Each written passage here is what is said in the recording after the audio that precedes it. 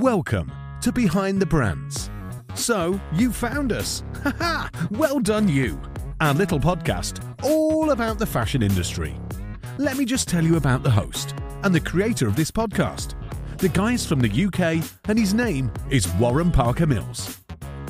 Warren's literally worked with some of the best people in the business and met some incredible brands along the way. Now he feels it's time to kind of do things a little differently. He'll be catching up with amazing storytellers from across the globe as they share some of those unwritten secrets that they've managed to figure out for themselves. From brands you'll recognise to small artisan creators that have mastered their craft. You'll hear about their collections, sales, and their ongoing quest for sustainability. So if you're an aspiring designer, an influencer, or just a massive fan of listening to fascinating conversation, stay right where you are. So you're here, episode 2. Welcome. How you doing? Are you good? Have you had a good week? Can I just say, actually, if you are nodding now, or even worse, talking back to the podcast, it's official and you are a little bit weird, but that's absolutely fine. Weird folk are more than welcome to listen to this podcast, which is good. So hopefully you are here to listen to a guy called Terry Fraser. I spoke with Terry about a number of different things. We talked and reminisced really about the good old days, but in essence, we talked about his life growing up in the Northeast as a lad and how he created his own brand, which was called Blood and Glitter, and how he took that to the market. I really hope you enjoy the show. I hope you enjoy the episode and get some worth out of everything that Terry says. And without any further ado, let's say hello to Terry. Hey Terry, how are you? Hi Warren, I'm very well. Good man, excellent. Good. Well, thanks for joining me today on Behind the Brands podcast. Really appreciate it. I just wanted to pick your brains if I could. Obviously, we've known each other for quite some time now. So, I just really wanted to find out a little bit about what you're up to now, and we can talk about your career and how we've obviously worked together in the past. And just give the listeners really a bit of an insight to getting into the industry more so than anything else. So you're in Cheltenham in the UK now. So how long have you been there, Terry? Have you been there a while now or not? I've been here since July 2013. Wow. Okay. Cool. And you enjoying it? Because obviously you're originally from the Northeast, right? Yeah. Well, it's a nice, pleasant place to live. Yeah, absolutely. Cool. All right. Well, listen. Let's go back actually to those Northeastern days, and let's talk a little bit about you as a kid, as a youngster, because I just think it's kind of nice just to talk to people and get an insight to their upbringing, what brought them into the industry, were there any signs that you wanted to try and get into the fashion industry back in the day. So what was it like growing up in the Northeast as a kid? Well, I enjoyed it very much. I mean, by the age of 9, I was living on the coast. It was great. I guess I was quite a shy kid, although you knowing me you might not think that. I love music, what are now called graphic novels, which at the time I would probably called comics. And I guess I discovered a love of jeans very early in my life.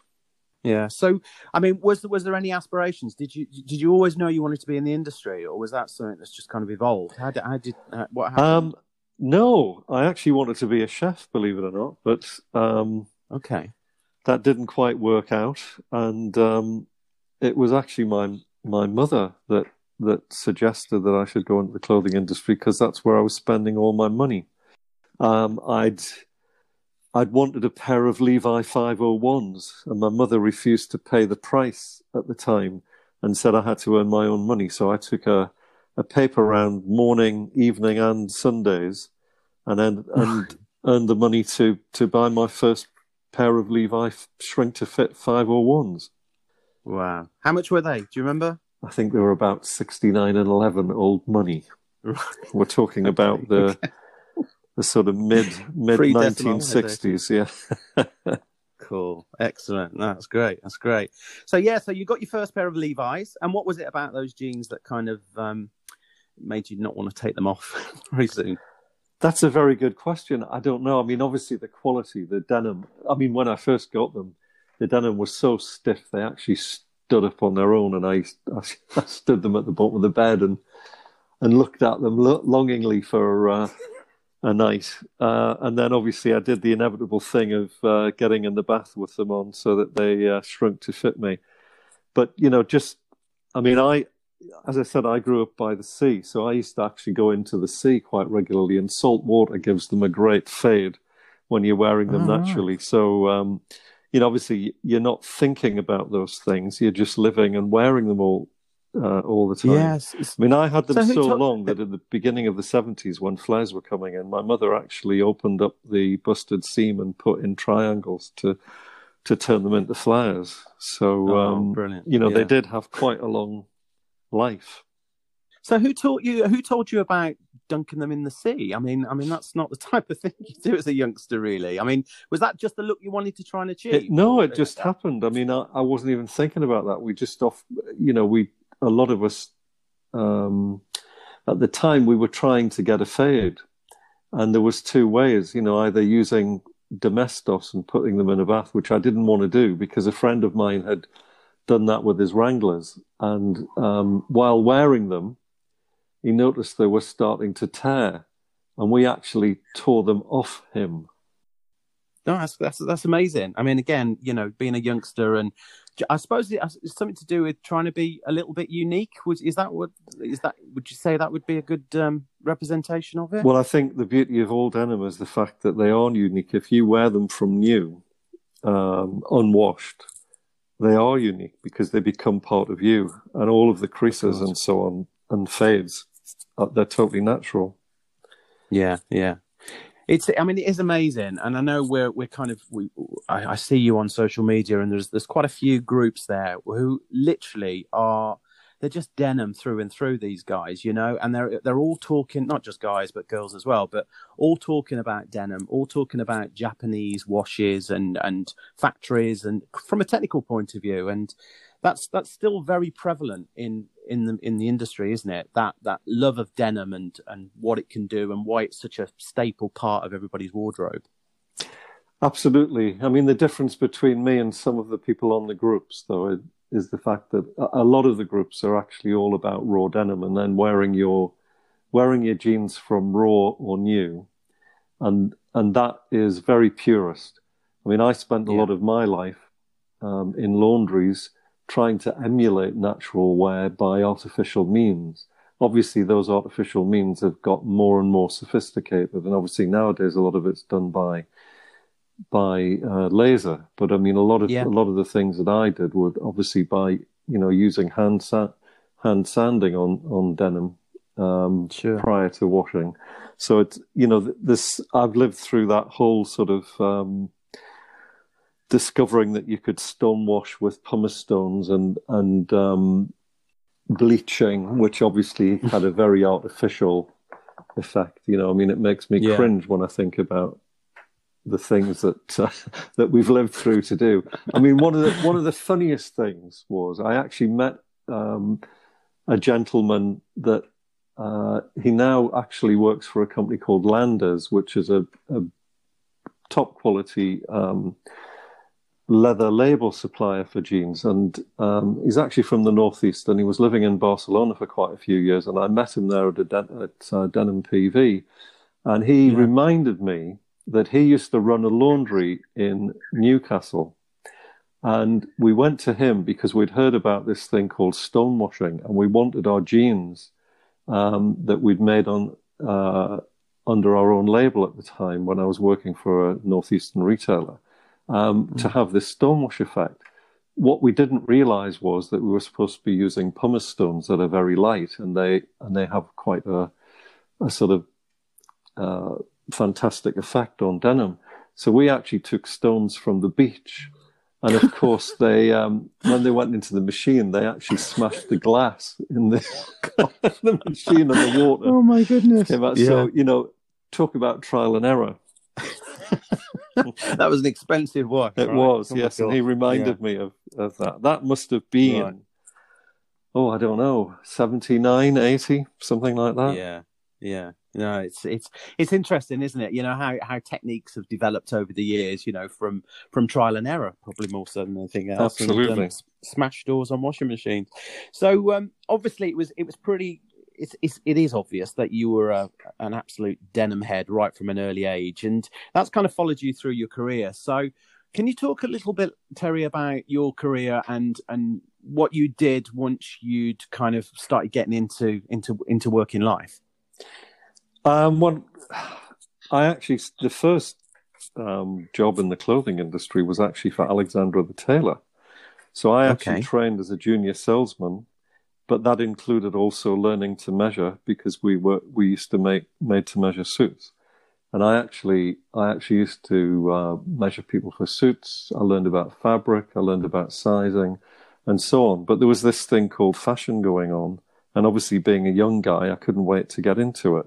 And it just so happened that the guy that was responsible for giving me a lot of my training, the assistant manager in the first store that I ever worked in, was he left to join a newly formed company, and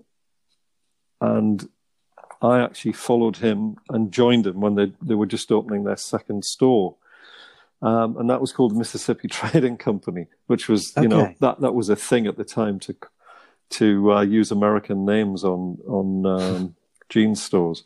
And so that's how I sort of got into the first, and in those days we were stocking unwashed Lee, Levi and Wrangler, because they were all obviously, there was no washing or stone washing at that time.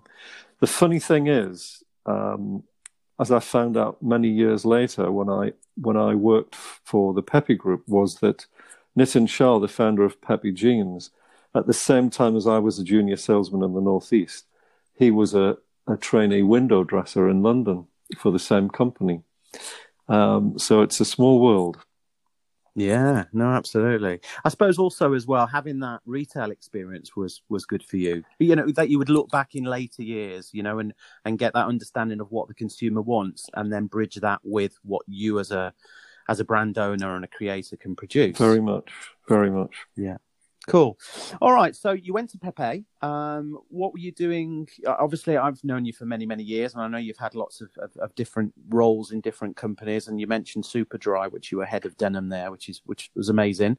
But you also had your own brand. You had your own brand called Blood and Glitter. Can you tell us a bit about that? Well, Blood and Glitter came about. I guess I was working for a company, and Controlling Interest was bought by Replay, who actually was one of my favorite brands in the whole world, certainly my favorite Italian brand. But the controlling interest of 51% was bought by Claudio Buziol, who was the founder of Replay. I found myself in an awkward position because I'd been working for the company for almost 6 years, and I found myself in the middle between the founder of the British company and the Italian one, and I decided that the time had come. I'd always had a burning desire, I guess, to create a denim brand, and I just decided that the time was right. At the time, it was very much raw denim. The Japanese brand Ivesu was very popular at the time, and the Dutch brand G-Star had created raw, and I decided that there was a point of difference to be had, and that it was time to revive jeans that looked like they were maybe 5 or 10 years old, and that, in my mind, was we were going to have labeling that looked like it could have been created for a Savile Row suit, i.e., having what was a parody on the royal crest, but we used 2 unicorns, and I was looking for a name, and my son, who was studying design at Nottingham Trent, came home for the weekend, and we were in his room sort of brainstorming, and by chance I had bought him a book of photography on the glam rock period, because he'd mentioned to me that he thought that I should include, if you like, in the brand an aspect of my other love, which was rock and roll. And obviously my age group was very much sort of part of the glam rock scene. And I bought him this book with some fantastic shots by a photographer called Mick Rock of David Bowie. And the first edition of that book was called Blood and Glitter. The name was not popular with the publishers, and the following edition was actually renamed Glam. But I loved that name because I thought it summed up the feeling of the time. So I actually checked to see if it could be registered, and it could. Yeah. And I registered it in the categories that applied to the clothing industry. And I suppose that's we went from there. We created our first first collections with including T-shirts with rock and roll slogans like "Rock and Roll Suicide," "Religiously Unkind," "Street Hassle." These were some of the slogans that we used on our T-shirts. We actually hand painted "Rock and Roll Suicide" on the from one cuff of a jean curving round to the other curve of one of our jeans in a buttonfly jean. Wow. We had sweatshirts that were heavily washed but also patched with denim. And it just took off from there. On our first season, we got orders from Japan, which was, I guess, still is one of the highlights of my period of that time. Yeah. And it just captured it. I mean, everybody's been rock and roll since then, but at the time, 2000, and the first product was delivered in April 2001. We were ahead of the curve, Yeah. And what was the team looking like at the time then, Terry? Because it is quite a job putting the collection together. And how did you manage your time? Obviously, you had amazing networking connections with factories and suppliers and such forth. But what happened about all the other bits and pieces? Who looked after the other areas? Well, what I decided was that sales side, I looked for some guys that I could find to be my agents, and I found a couple of guys that had a great showroom in Shoreditch in London. And I took them on a commission-only basis to do the selling. At that time, as I'm sure you remember, it was very popular to have a great showroom in London, and everybody would flock to it if you had the right product. These guys didn't have denim in their collection; they had many other things, including menswear, and they really wanted some denim. So we managed to click. I knew one of them from when he was a buyer in a company, and we started with men's only on the first season, and they took that on. I wanted to include ladies' jeans. They were very much menswear. By this time, I'd actually found a lady to be my PR agent in the UK, and she knew two really cool ladies who had a showroom in the West End to do the ladies' side of things, and their first orders came from Selfridge. Wow! So that was great. Yeah, that's brilliant. And putting that network in place is a big problem for a lot of new brands. Working out the mechanics of how they're going to sell it through. So you had agents that were working out of their showrooms. What about internationally? How did you kind of get the word out internationally? Did you use trade shows or? We started with To Be Confirmed in London, in which, as you will remember, was in Brick Lane in the Truman Brewery, which was a very cool sort of venue at the time.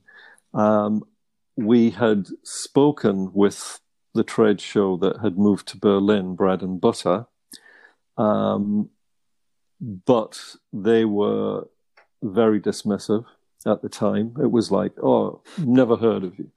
So I decided that I would go with a newly created trade show, which was called Premium. Yes, and we started then. It was in a disused underground station near Potsdamer Platz in Berlin, and that was really cool. And by this time, I'd found a guy who was Danish, and he decided to take on Germany and the Scandinavian countries. So he became my agent there. I had an old friend, Jan Halverstadt in Amsterdam, who I'd met when I was working for the Pepe Group, and he took us on as a distributor there. We found a guy in Australia to distribute us over there. In Japan, we didn't initially want a distributor because they like to find you in, themselves. And it was actually, I was told by one Japanese customer that it was kind of a negative if you had a distributor there in the early days, because they wanted to sort of find you and buy from you in London or in somewhere in Europe, But we took part in trade shows in Copenhagen, in Paris, in New York later. Yeah. So with regards to that then, I mean, you have an amazing network, and it sounds to me as if you've not pulled in favours, but you've certainly outreached to people, and you've made that job of distribution a little bit easier, shall we say, than someone coming into the industry now. What kind of challenges would you anticipate a new designer coming into the industry would have with regards to promoting their product? Well, I think things have moved on greatly, because obviously nowadays you've got social media. We didn't really, even in that short time ago, we created a website at the time, but unless you used Google and paid them, I think it was 50p a hit or something like that at the time.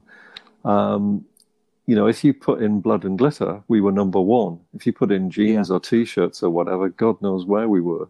It would be superseded by every big name, and we'd be sort of somewhere down in the 2,000, 3,000 or something like that. So, I think nowadays, obviously you'd definitely be launching online, and you'd be finding all the sort of ways of exposing yourself on social media that we didn't have. So what I'm talking about in a way is it's already been superseded, and it sounds very old school. I was an army of one, and I would say that would still be the case. Although I called in favors, as you said, and I was able to network because I'd had years in the industry. But in terms of the actual design content, it was my son initially who was still studying, and myself on the denim side. And then I would be the one that would travel to work with factories and laundries to develop the collection. I would also be the one that was unpacking and picking orders and so on. And I was also doing my own invoicing until I brought somebody in. So, in the beginning, I was an army of one. But later, obviously, my son Lee joined us. And he was both designing and helping running the warehouse and so on. So, then I actually headhunted the chap that from my accountant that was working on our thing was a young guy in his early 20s who fell in love with the brand, and he actually joined me and virtually became my general manager. Before branching out on his own to become his own accountancy and bookkeeper. Wow! So amazing. Obviously, so I still work with him today. Yeah. And what was your highlight moment with Blood and Glitter, would you say, Terry? Is there anything that stands out? Well, I think the first one was obviously our first Japanese customer, which was Ships in Japan, in Tokyo. One of my great highlights was obviously producing a Bowie limited edition T-shirt collection with Mick Rock. Obviously, never expecting that David would then leave us all so soon afterwards. But that I wouldn't say that was a money making thing. That was more like an act of love. But it was also a way of sort of doing below the line PR as well, I guess. How did you get that? How did that come about? Well, it's an interesting thing, but when I first launched Blood and Glitter, I was approached by a guy called Adrian Cross, who I knew as a graphic designer, and he'd actually worked on the Hardcore brand with me many years before, and he was actually working with Mick, and he was the one that was actually producing all the artwork for Mick's books, and he learned about our brand and rang me and said, "Look, I think there could be a synergy between you and Mick, and why don't you do it?" Now, having in my career worked on collections with Coca-Cola and the Disney Corporation, I didn't feel that I was equipped financially to take on paying royalties. So I actually put him off for 5 to 7 years. And then when we were doing a trade show in London, I was actually approached by GQ, who were doing a photo shoot featuring all the new British rock bands. And they thought that because we had a very rock and roll collection, and we had a wonderful denim military jacket with gold braid and gold buttons, which they wanted to use among other things. And they said, "Look, we're doing this shoot, and we're going to use a photographer called Mick Rock. Have you heard of him?" And I said, "Yes, I have." Yeah. So I said, "By all means, I'd love to provide you with clothes." And I just decided then that, this is Kismet. It's fate. I've got to meet this guy. So I actually rang Adrian, tracked Adrian down, and Mick actually lives on Staten Island, and he's been over there for like 30 odd years. So by coincidence, he was flying over to meet with Adrian that following week, and Adrian said, "Well, I'll set up a meeting." So that's exactly what happened. I met him in the Columbia Hotel in London, which he'd been using from the 1970s. He did actually keep me waiting for an hour in the reception at the time, but we'll not go there. But he's a larger-than-life character. He's got a huge personality. Yeah. And when we met, he informed me that he had been watching our brand for about 4 years, because a Scandinavian friend of his had mentioned the fact that he'd seen Blood and Glitter jeans in Copenhagen and wondered if Mick had started a denim brand. So he was waiting to see if I used any of his photographs so that he could sue me. So I just, I informed him that he should take it as a compliment that I'd used the name. That, I would never do that, because obviously he'd taken photographs of my idols that I greatly appreciated. So basically I informed him that what I'd like to do is use some of his images to make a T-shirt collection. And at first he was very unenthusiastic, shall we say, because he basically said, "Look, I've made my living for more than 30 years out of these images, and I don't want to cheapen them." Yeah. So I had explained that what I had in mind was a very limited edition that would be produced as if it was a vinyl box set, but with the T-shirt numbered and limited. And I persuaded him to let me have one image that I could produce as a T-shirt and mock up so that he could see it. And this I did. I mean, it took 18 months to get there, to get everything done to his satisfactory. The night that he flew over to sign contracts with me, we were sitting in the reception of the Columbia Hotel in London, and a group of people walked in. Yeah. And one of the people spotted Mick and said to his friends, "Look, you just go ahead. I'll follow on, but there's somebody I want to speak to." And he came over, said, "Mick," and the guy, Mick was like, "Terry, you got to meet this guy. This is George." And I went, "I know who this is." Right. And it turned out to be a guy called George Underwood, who's actually a very accomplished and famous artist. And he was David Bowie's best friend at school. Wow. And He's the guy that had a fight with David over a girl and gave him the two coloured eyes because he punched him. No way. So it was. I just, because I knew my history of David Bowie, if you like, I knew exactly who he was. So wow. Anyway, we signed. George went off to his meeting, and we went out to dinner. But when we came back to the hotel later, my designer and myself went into the lounge.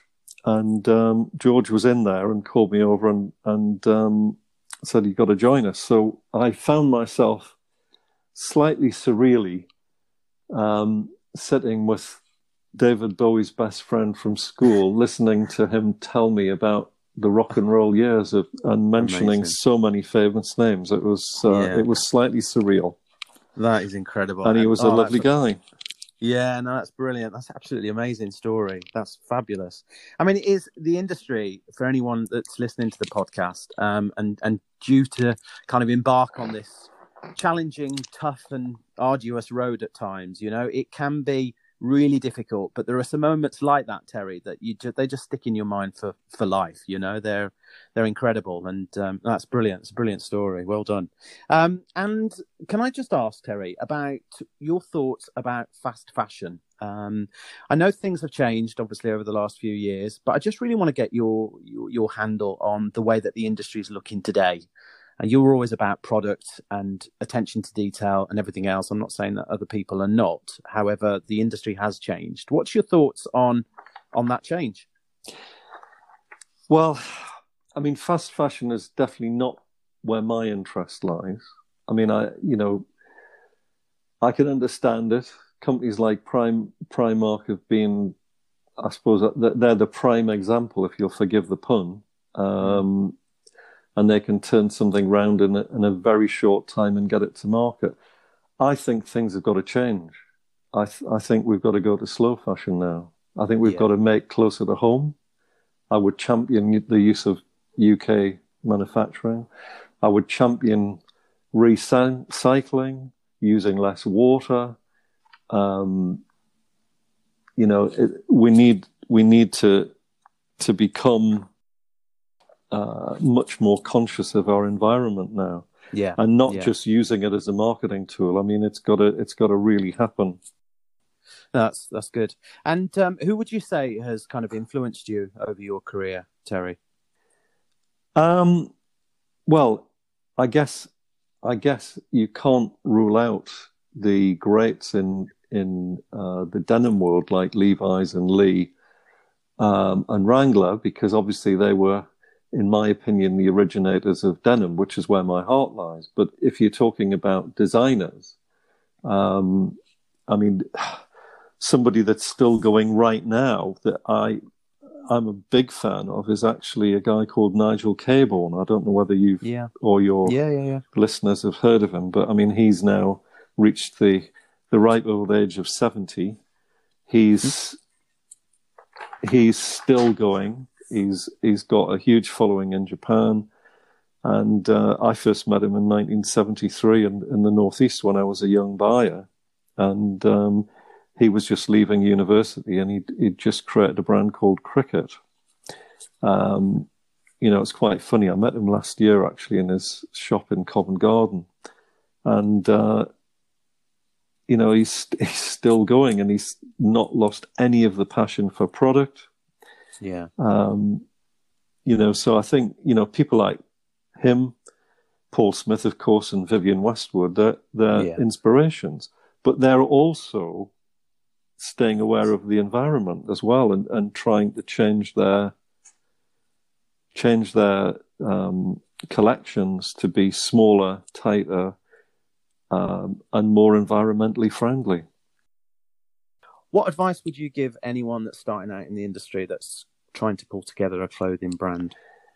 Well, the first thing I would say is that you have to see if you can come up with a unique USP or, a selling point, I suppose, like we did with rock and roll, which, as I said, now you think, oh, rock and roll, well, everybody's done that. But at the time was new. But I think also on the practical side is you need a business plan, and you need to stick to your budget, because that's one thing that we didn't touch on. But I mean, we had a very clear budget and business plan, and we were in profit within the first 18 months as a company, and that was because we were really tight. As I said, I was an army of one at the moment, right at the beginning. So I would say that passion for product is obviously my first and point of doing it. But in terms of the business side of things, you've got to keep everything tight, keep expenses down. And then obviously you've got to decide who your market is as well. Who am I selling this product to? Who's it aimed at? And then work out a way, which, as I say, I think now, being long in the tooth and in the twilight of my career, as somebody once said to me recently, I would say that, one thing I do believe in is young people with ideas, and they won't be the same as mine, and there's gonna be people emerging, and they will know how to do it. I mean, I'm thinking of Gymshark, which I'm sure you're very familiar with. I mean, it's not my field. I couldn't do what they're doing because it's not where what I'm about. But I think they have done an amazing thing. And from what I can gather, the guy behind that had no background in the clothing industry whatsoever, but he had a passion and he's gone about it. And I mean, so many of my former colleagues from Superdry have joined him, and they love the company. So, I think it can be done, but you've got to know who your customer, what do you want to do, aim at them, have a very good business plan and a budget that you stick to.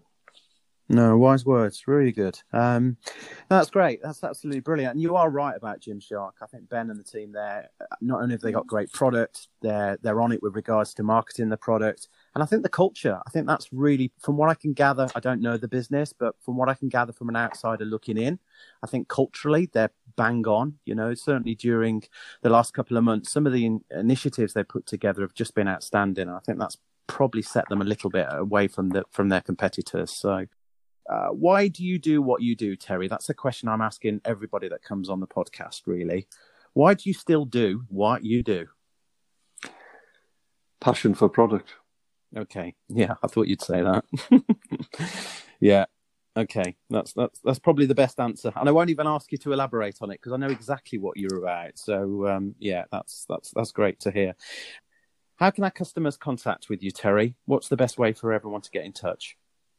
Well, I don't know how much I've got to contribute nowadays, but I mean, I still have my denim consultancy agency, cool, which is bluemagicdenim.com. Yeah. So I'm Terry at bluemagicdenim.com. Cool. Okay. And is that, I don't know much about the consultancy, so you tell us a little bit about that. How does that operate?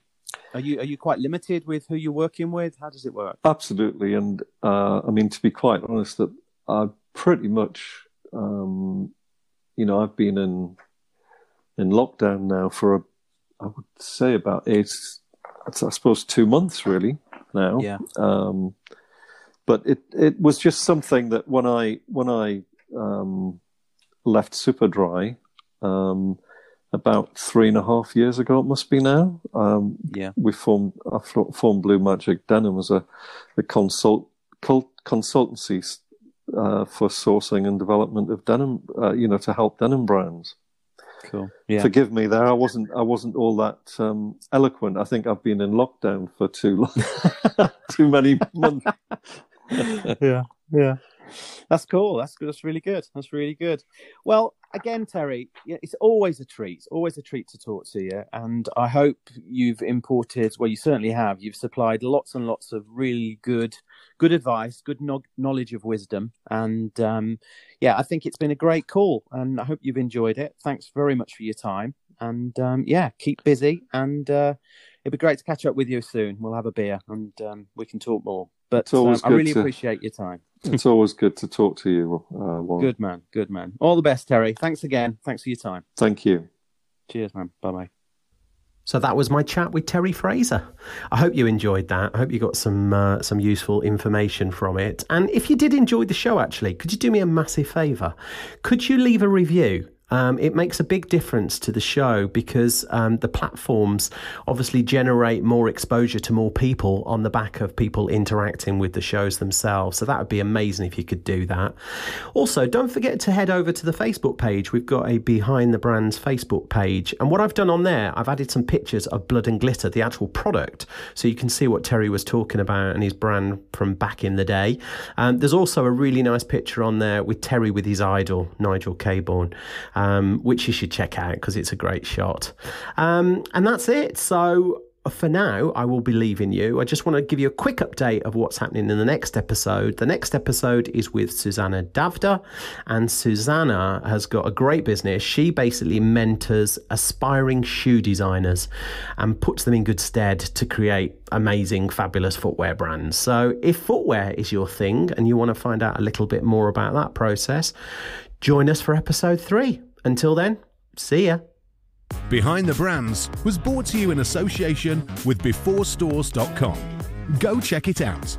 You can discover new brands, meet the makers and their products before they go into stores. So if you've enjoyed this podcast, please don't forget to leave us a review. We'd really appreciate your feedback. You can also subscribe for future episodes by tapping the follow button wherever you get your podcasts. So, until next time, keep learning, keep listening, and keep creative.